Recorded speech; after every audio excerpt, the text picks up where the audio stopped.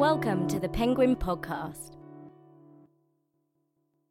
Hello, and welcome to the Penguin Podcast. Today, we'll be taking a look at the different ways of telling or retelling a story. Stories are our life here at Penguin. Funny stories, quirky stories, romantic stories, scary stories, well, you get the picture. But if you think about it, stories are integral to everyone's lives. Think about how many stories you consume a day through books, films, TV shows, plays, songs, lots. We always love a brand new, unique story. But what about the old ones or the reimagined classics? Julia Donaldson, the 2011 to 2013 Children's Laureate, has done just that with her new book, The Further Adventures of the Owl and the Pussycat, which is the continuation of the Edward Lear classic. We'll shortly hear Julia reading an extract from her book, but first, here she is telling us what inspired her to write this story. Well, I've always been a great fan of Edward Lear, who wrote the poem The Adventures of the Owl and the Pussycat. But I'd never actually thought of writing a sequel myself until Puffin suggested it. And in fact, they sent me a lovely box with a lot of things which come into Edward Lear's poem, like there was a jar of honey, there was a runcible spoon, there was a ring, things like that. And that's just really fired my imagination and I rose to the challenge. And who do you like best, the owl or the pussycat? Oh, that's a difficult one. I've got... I've always had cats, so I think I have to say the pussycat because I've always been a cat lover, but I am rather partial to owls as well, actually, and of course there is an owl and the gruffalo, so difficult. I think I'd just go for the pussycat. The Owl and the Pussycat is famous for its runcible spoon. Do you think it's important to introduce children to more complex language at an early age? Oh, well, I don't really like the word important, actually. I just think it's such fun playing around with words. I wouldn't worry whether it's important or not. Just do it. Okay, and you say it's fun playing around with words. Do you have a favourite word? I think a lot of birds have wonderful names, and I think I particularly like the word kittiwake. And do you have a favourite rhyme? Actually, I do have one, which is by Edward Lear. It's not The Owl and the Pussycat. It's The Jumblies. That's really one of my favourite poems. And, of course, that's got lots of nonsense words in it. The Jumblies themselves, that's such a wonderful word. That's what I really love about Edward Lear, his incredible language. We love a nonsense word here at Puffin. So do you have a favourite book from your childhood? I didn't really have one favourite, but I did used to love the William books by Richard Crompton about this quite dishevelled and rebellious 11-year-old boy called William. And I think it's about 30 books about him. And I used to collect them all from the second-hand bookshops near where I lived. And I still love the William books. And if I'm ever feeling really miserable, I'll still sometimes read one in bed to cheer myself up. The Further Adventures of the Owl and the Pussycat, written and read by Julia Donaldson. The owl and the pussycat went to sleep by the light of the moon so pale. Their beautiful ring was tied with string in a bow round the pussycat's tail. They dreamed of mice and raspberry ice while slumbering cheek to cheek. But down flew a crow who unravelled the bow and flew off with the ring in his beak, his beak, his beak, and flew off with the ring in his beak. The owl and the pussycat woke next day to find that their ring had gone. They wept in the shade of the bong tree glade where never the sun had shone. The owl sang songs of terrible wrongs while puss blew her nose on a leaf. Then she said with a yowl, "Oh, lugubrious owl, let us travel in search of the thief. The thief, the thief, let us travel in search of the thief." That was Julia Donaldson reading the opening of her latest book, The Further Adventures of the Owl and the Pussycat. But she's not the only author to muse on what happens to characters at the end of a book. Last year, Emma Thompson published The Further Tale of Peter Rabbit, where Peter Rabbit just couldn't stay out of Mr. McGregor's garden. Here's an extract from the audiobook edition, read by Emma herself. I have not seen many rabbits moping, but when they do, their ears droop. Peter Rabbit was in low spirits.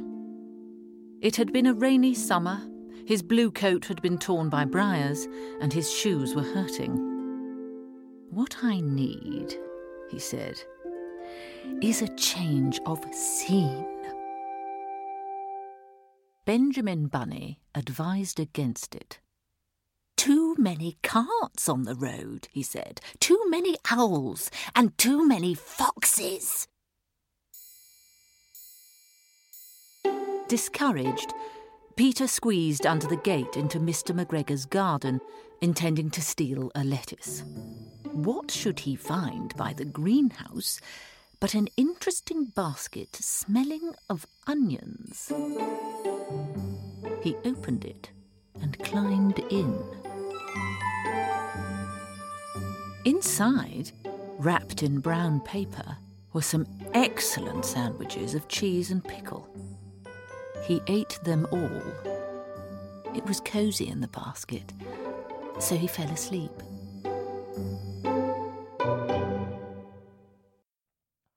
That was an extract from The Further Tale of Peter Rabbit, read by Emma Thompson. And she'll be bringing Peter back this December in The Christmas Tale of Peter Rabbit, where Peter will be going on another adventure with Benjamin Bunny and their friend William the Turkey.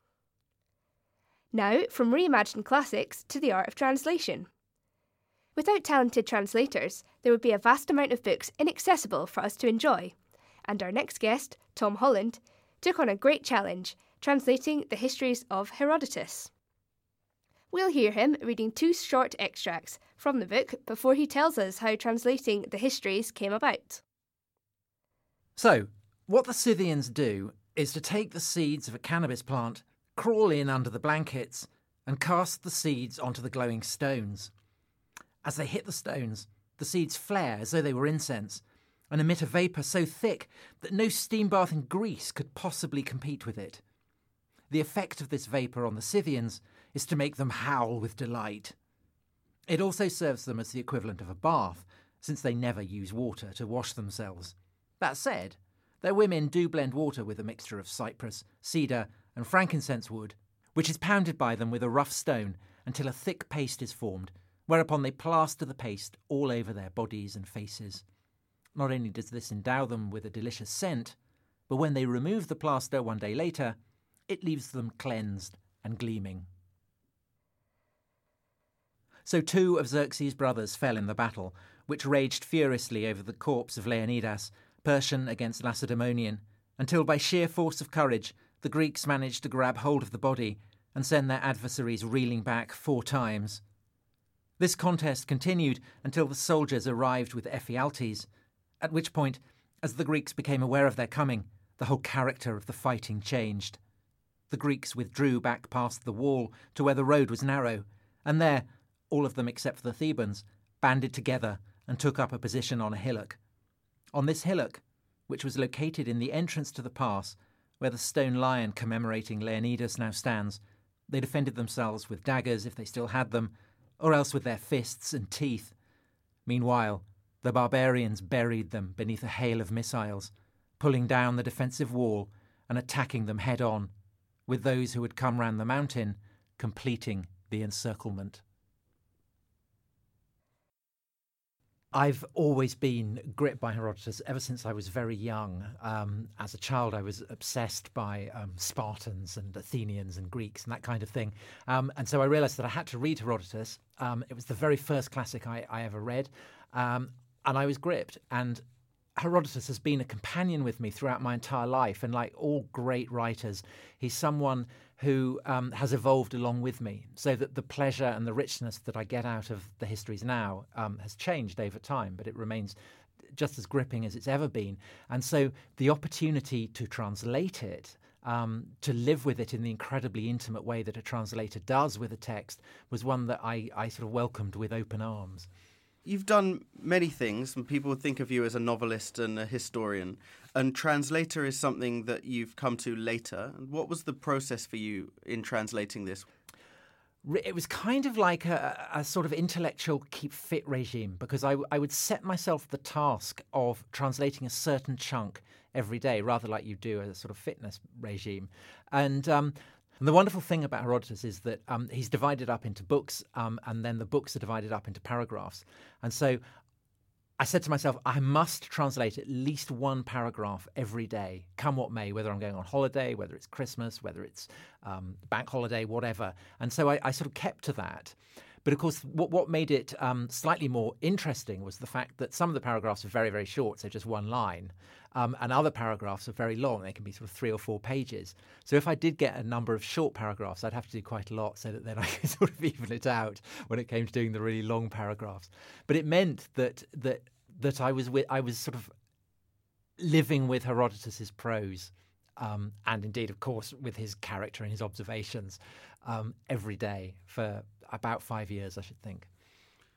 And the theme of the podcast this month is retelling stories, and I thought Herodotus was pertinent for that. And what is there in here that people need to read about and rediscover now? Well, what Herodotus tells us he's going to do in the very first line of the first work of history ever written is to explain how it was that the Greeks and the Persians came to war. And he's going to explain what it was that led them to it, and he's going to commemorate the achievements of both the Greeks and the Persians in this great conflict. And he does that, and that is gripping enough. But what he also does is essentially to tell the greatest shaggy dog story ever told, because it takes him a very long time, actually, to get round to the thrilling narratives that people would probably be expecting, the stories of Marathon and Thermopylae and Salamis. Herodotus cannot see a detour without heading off down it.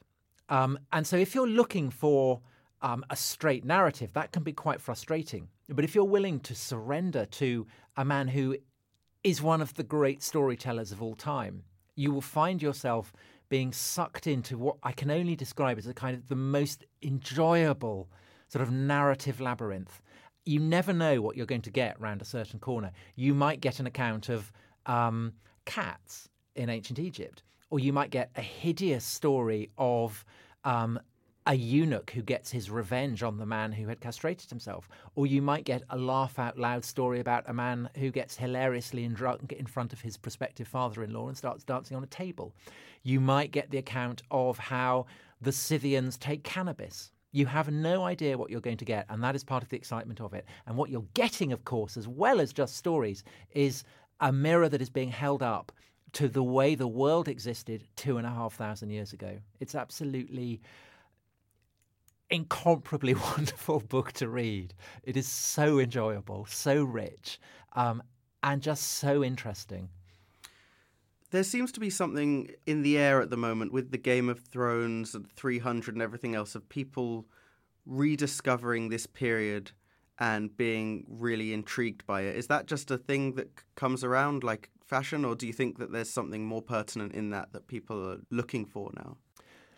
Well, I think that one definition of a classic is that it can be reinterpreted by each generation. And people have been reading Herodotus with pleasure for 2,500 years. And so it's not surprising that we now, when we look at him, find things that are relevant to us.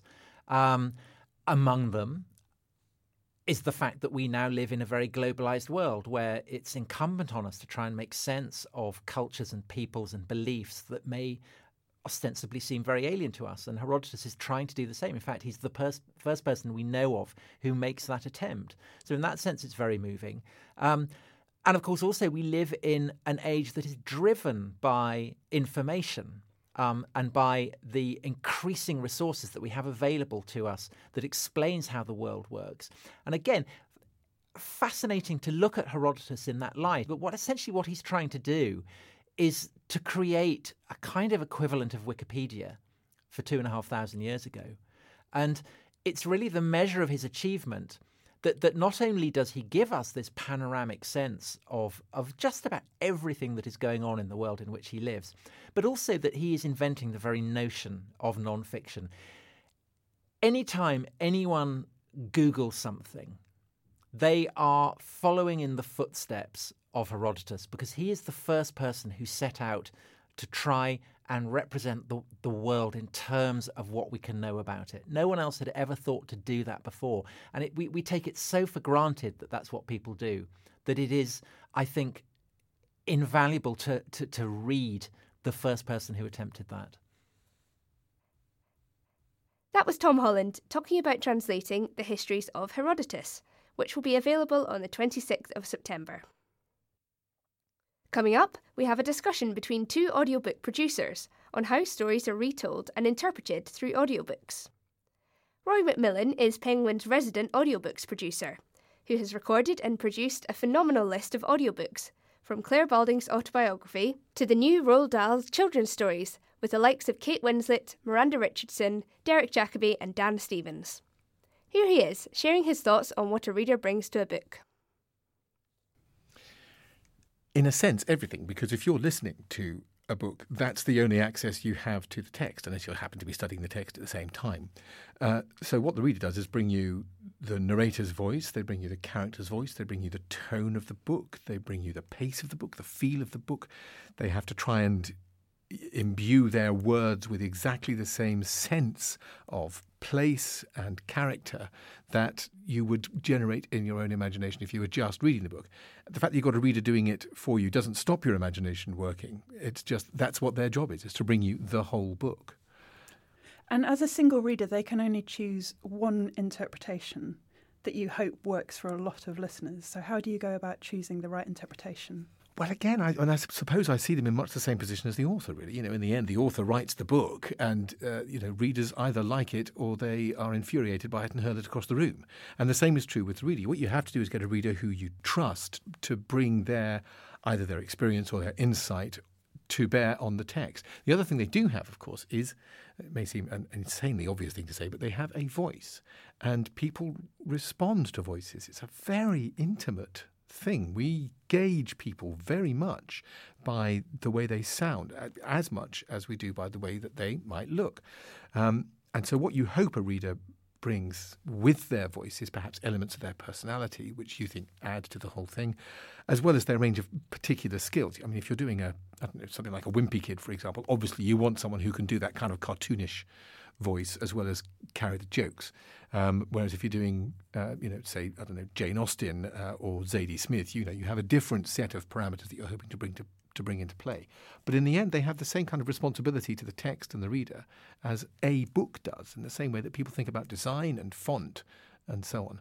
All of that is there to try and enhance and bring the text as accurately and truthfully to life as possible. And how do you think the experience is different for listening to a book as from reading it? Again, I'm tempted to be enormously obvious here, which is to do with tapping different parts of your imagination, I think, at least initially. But it is a different experience. One of the great things about listening to a book or hearing a book is that you are able to escape in places where you can't do it in the same way that you do when you're reading. If you're reading a book, it has to be just you and the book. If you're listening to a book, you can be doing other things that would otherwise oblige you to be paying attention to them. And it allows you to engage your imagination at times when you might not otherwise do it. So in a sense, it gives you an extra way of accessing the book.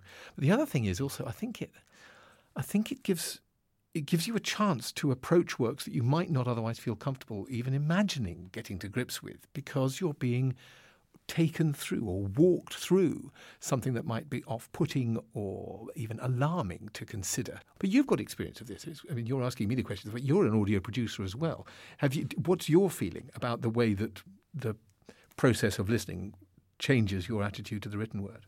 I think I'm much along the same lines as you, in that there is a totally different experience when you're listening in that intimacy, that you're listening to somebody with that tone of voice and the way that we react. It's so primal. It's such an automatic reaction that warmth, tone, intonation, we respond instinctively. And as soon as you've got a trained actor and a really experienced reader taking that text and knowing how to very subtly guide you through that and all the emotional experiences, it brings a completely different level to it. So that's why I think, in a way, as you say, you can actually use your imagination more when you're listening to a single voice. And I think accent is a big part of that as well. But it's also to do with the kind of immersive nature of it, isn't it? When if you go and see a film one of the aspects about filmmaking that is most magical, it seems to me, is how completely you fall into the world that is created for you on the screen. And similarly with a book, if you've got those headphones on, or it's on the speakers, whatever, the voice, as you say, the way it's expressed, just draws you in to the world of the book. And it's a very unique form as well, both in the way that we listen, but also for the readers. There's actually a very small set of actors who are fantastic audio readers and who really get it. I think some of the best readers let the book flow through them. They don't impose their ego or their personality on it. They've got to let the text come through them. And that's one of the core points about casting, is trying to find people who do exactly that, who know that their job is to, apologies to everybody, but I'm going to step into the world of pretension. But it is their job to be a conduit for the text. And there are different ways of doing that, depending upon the nature of the book itself. And it's all about making the book come to life in a way that is true to the text itself and which the reader brings to the text. When they are, on the one hand, they are being storytellers. There is an interpretive element to it, which is why getting it right is so crucial. It's because books matter to people, and the audio versions of them have to have exactly the same respect for the text and for the listener as the written version does. Absolutely. And I think there's really interesting ways that readers approach achieving that. And some will be a lot more physical than others in that they will move around a lot when they're reading. Please don't wear noisy cotton shirts. Just, we have in the studio here, we've got a spare T-shirt in case somebody turns up with a noisy shirt. The reading T-shirt. The reading T-shirt. Just because you wouldn't believe just how loud cotton is. And tummy rumbles. Oh, don't even. There's nothing you can do about it. There's no bananas. No. It doesn't usually work. No, bananas are handy. Bananas are handy, but they don't always work. They just don't. Don't have too much water. People think, I'll have some water. That gives your stomach something else to work on. If you've got a bit of dry mouth, don't have water, take a little bite of an apple. It just gets the salivary glands going, so it stops that a little bit, which is good. But the stomach rumbles, that you don't notice them at all until there's nothing else in a room except you and a microphone. Then it begins. And the trouble with them is that they're just under the very end of a word. So you have to go back to the beginning of the sentence to start recording. I'm so sorry. This is perhaps a little bit too recherché in terms of storytelling, but it is the case. It's a practical issue when you're recording a story that you don't want extraneous, which is why there is such care taken places like this over the recording. You want every sentence to work, to sound right, to feel right, because it's so distracting if you have anything else, the slightest hesitation, external noise, anything, and you just absolutely want that pure experience. But also the interpretive one. Do you want to didn't think the weight was quite right on that. You need to bring that down at the end of the sentence, I think, because it's more of a closing moment, that kind of thing. There's so much of that. There's so much of that control of light and shade through the text, and I find the way that readers prepare really interesting, because some of them will mark every single word in their script. It's like a music score of exactly where they're going to put the stress and the energy and so on. Others will come with a completely clean script and have it all in their heads, including exactly what every character sounds like. So from one to the other, it completely changes. But especially when you have a shift of pace and a shift of tone, which in really well-written books happens again on that very subtle level. And when you're working with a really good reader, they'll just know it exactly and find their way through the text. It's a different format, and there is a different experience. And an audiobook is a different thing, and it's a more extraordinary and miraculous thing to be able to turn that text into something that portable, where you can have the book without having the book. It's extraordinary. That was our audiobooks producer, Roy McMillan, talking to Anna Lee about the audiobooks craft. This year at Penguin, we celebrated 20 years of audiobooks, and you can listen to extracts from our audiobooks on our SoundCloud page, www.soundcloud.com/penguin-books. Before we reach the end of this episode, we have one final interview with Juliet Matthews, a Penguin Children's publishing director. To celebrate the 50th anniversary of Doctor Who, Juliet asked 11 of the greatest children's authors to write 11 new Doctor Who short stories, one for every Doctor. Here she tells us why she thinks Doctor Who is suited to the short story form. Well, I think that the Doctor needs no introduction. I think generations not just the present generation, but parents of the present generation recognise the Doctor Who, know him. He's an iconic brand, which means that the author can jump straight into action, doesn't have to waste time in introducing the whole concept. But I think the key thing is that because the Doctor can travel to any period of time and to any place, the author has a massive breadth of opportunity for storytelling. They can choose their favourite period of history or their fantasy future, and they can set their story there.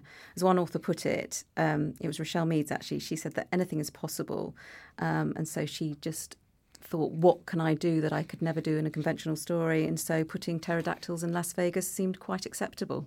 Why do you think it was a good idea to revisit each Doctor in this way with a collection of 11 short stories, and why now?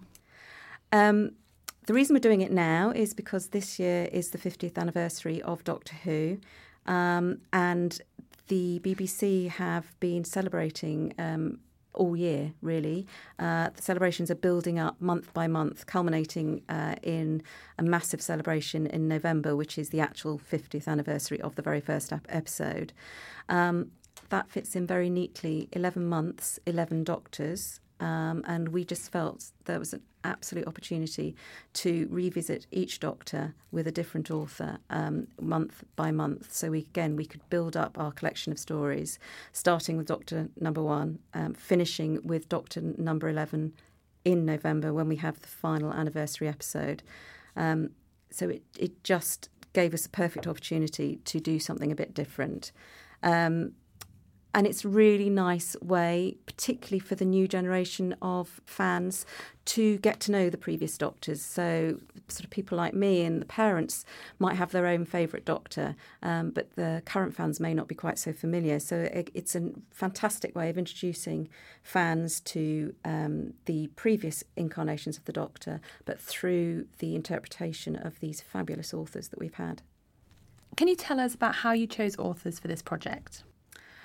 Well, we have the most amazing lineup of authors, and we are incredibly lucky. They are some of the finest and the most respected children's authors, and it's an absolute privilege to have worked with them. They are all fans of Doctor Who. They all had their own favourite Doctor, so a lot of them are very keen to choose their own particular Doctor. So they're either fans or, in Rochelle's case, her father was a huge fan, and actually it's a really lovely story. He died last year, unfortunately, and this was something she felt that he would have loved, so she was very keen to write a Doctor Who story, I think as a tribute to him. We wanted to have a wide range of voices, authorial voices, but all of the writers have previously written fantasy adventure or have involved time travel in their own fiction or dystopian worlds. So they're all very familiar with the concept of time travel and fantasy, so they fitted the bill perfectly. What was the pull for the authors? Why were they so keen to write about the Doctor when they normally focus on characters they've created themselves? Well, obviously, as I said, because they're fans, and so they had massive fondness for the Doctor, and it took them back to their childhoods. A lot of them said when we talked to them how they would love to travel back to their 11-year-old selves and tell themselves that they were going to be writing a Doctor Who story in the future, because they would just be so excited. But also I think that they are so immersed in their own, the worlds that they have created, their own storytelling worlds, that this gave them a bit of a respite and a break and something different to do. They all talked about what a privilege it was to write for something that was so beloved and so well known and embedded in our entertainment culture, and they saw it as an opportunity to actually be part of that mythology. It was a huge challenge for them, because whilst they had this massive opportunity to write in any period they liked and anywhere, they of course had to be true to the Doctor, and they had to stick to the mythology that already existed. They had to be very aware of the characteristics of their particular Doctor. They had to work with the Doctor's companion of the time. So there were restraints as to what they could write, but at the same time there were huge opportunities. So I think they took that as a challenge. What has been the best part of this project for you? Well, clearly working with such an amazing array of writers. I mean, it has been an absolute privilege, and it's been really exciting each month to see how they've all brought their own spin to this kind of iconic story that we know. It's just been incredibly exciting to see what different stories and what depth can be given to an existing classic brand. So it's just been fabulous. That was Juliet Matthews, Publishing Director in Penguin Children's, talking about the new Doctor Who short stories. 9 out of the 11 stories are already available as ebooks, with the final 2 being released in October and November. It does sound like the authors had fun putting their favourite Doctor into the very strange and bizarre. Pterodactyls in Las Vegas? Why not? Well, that's it from the Penguin Podcast. To find out more about the authors and books featured in this episode, visit the website, thepenguinpodcast.co.uk. And if you have any comments or suggestions, you can email them to podcast@uk.penguingroup.com or find us on Twitter @penguinpodcast. You've been listening to the Penguin Podcast.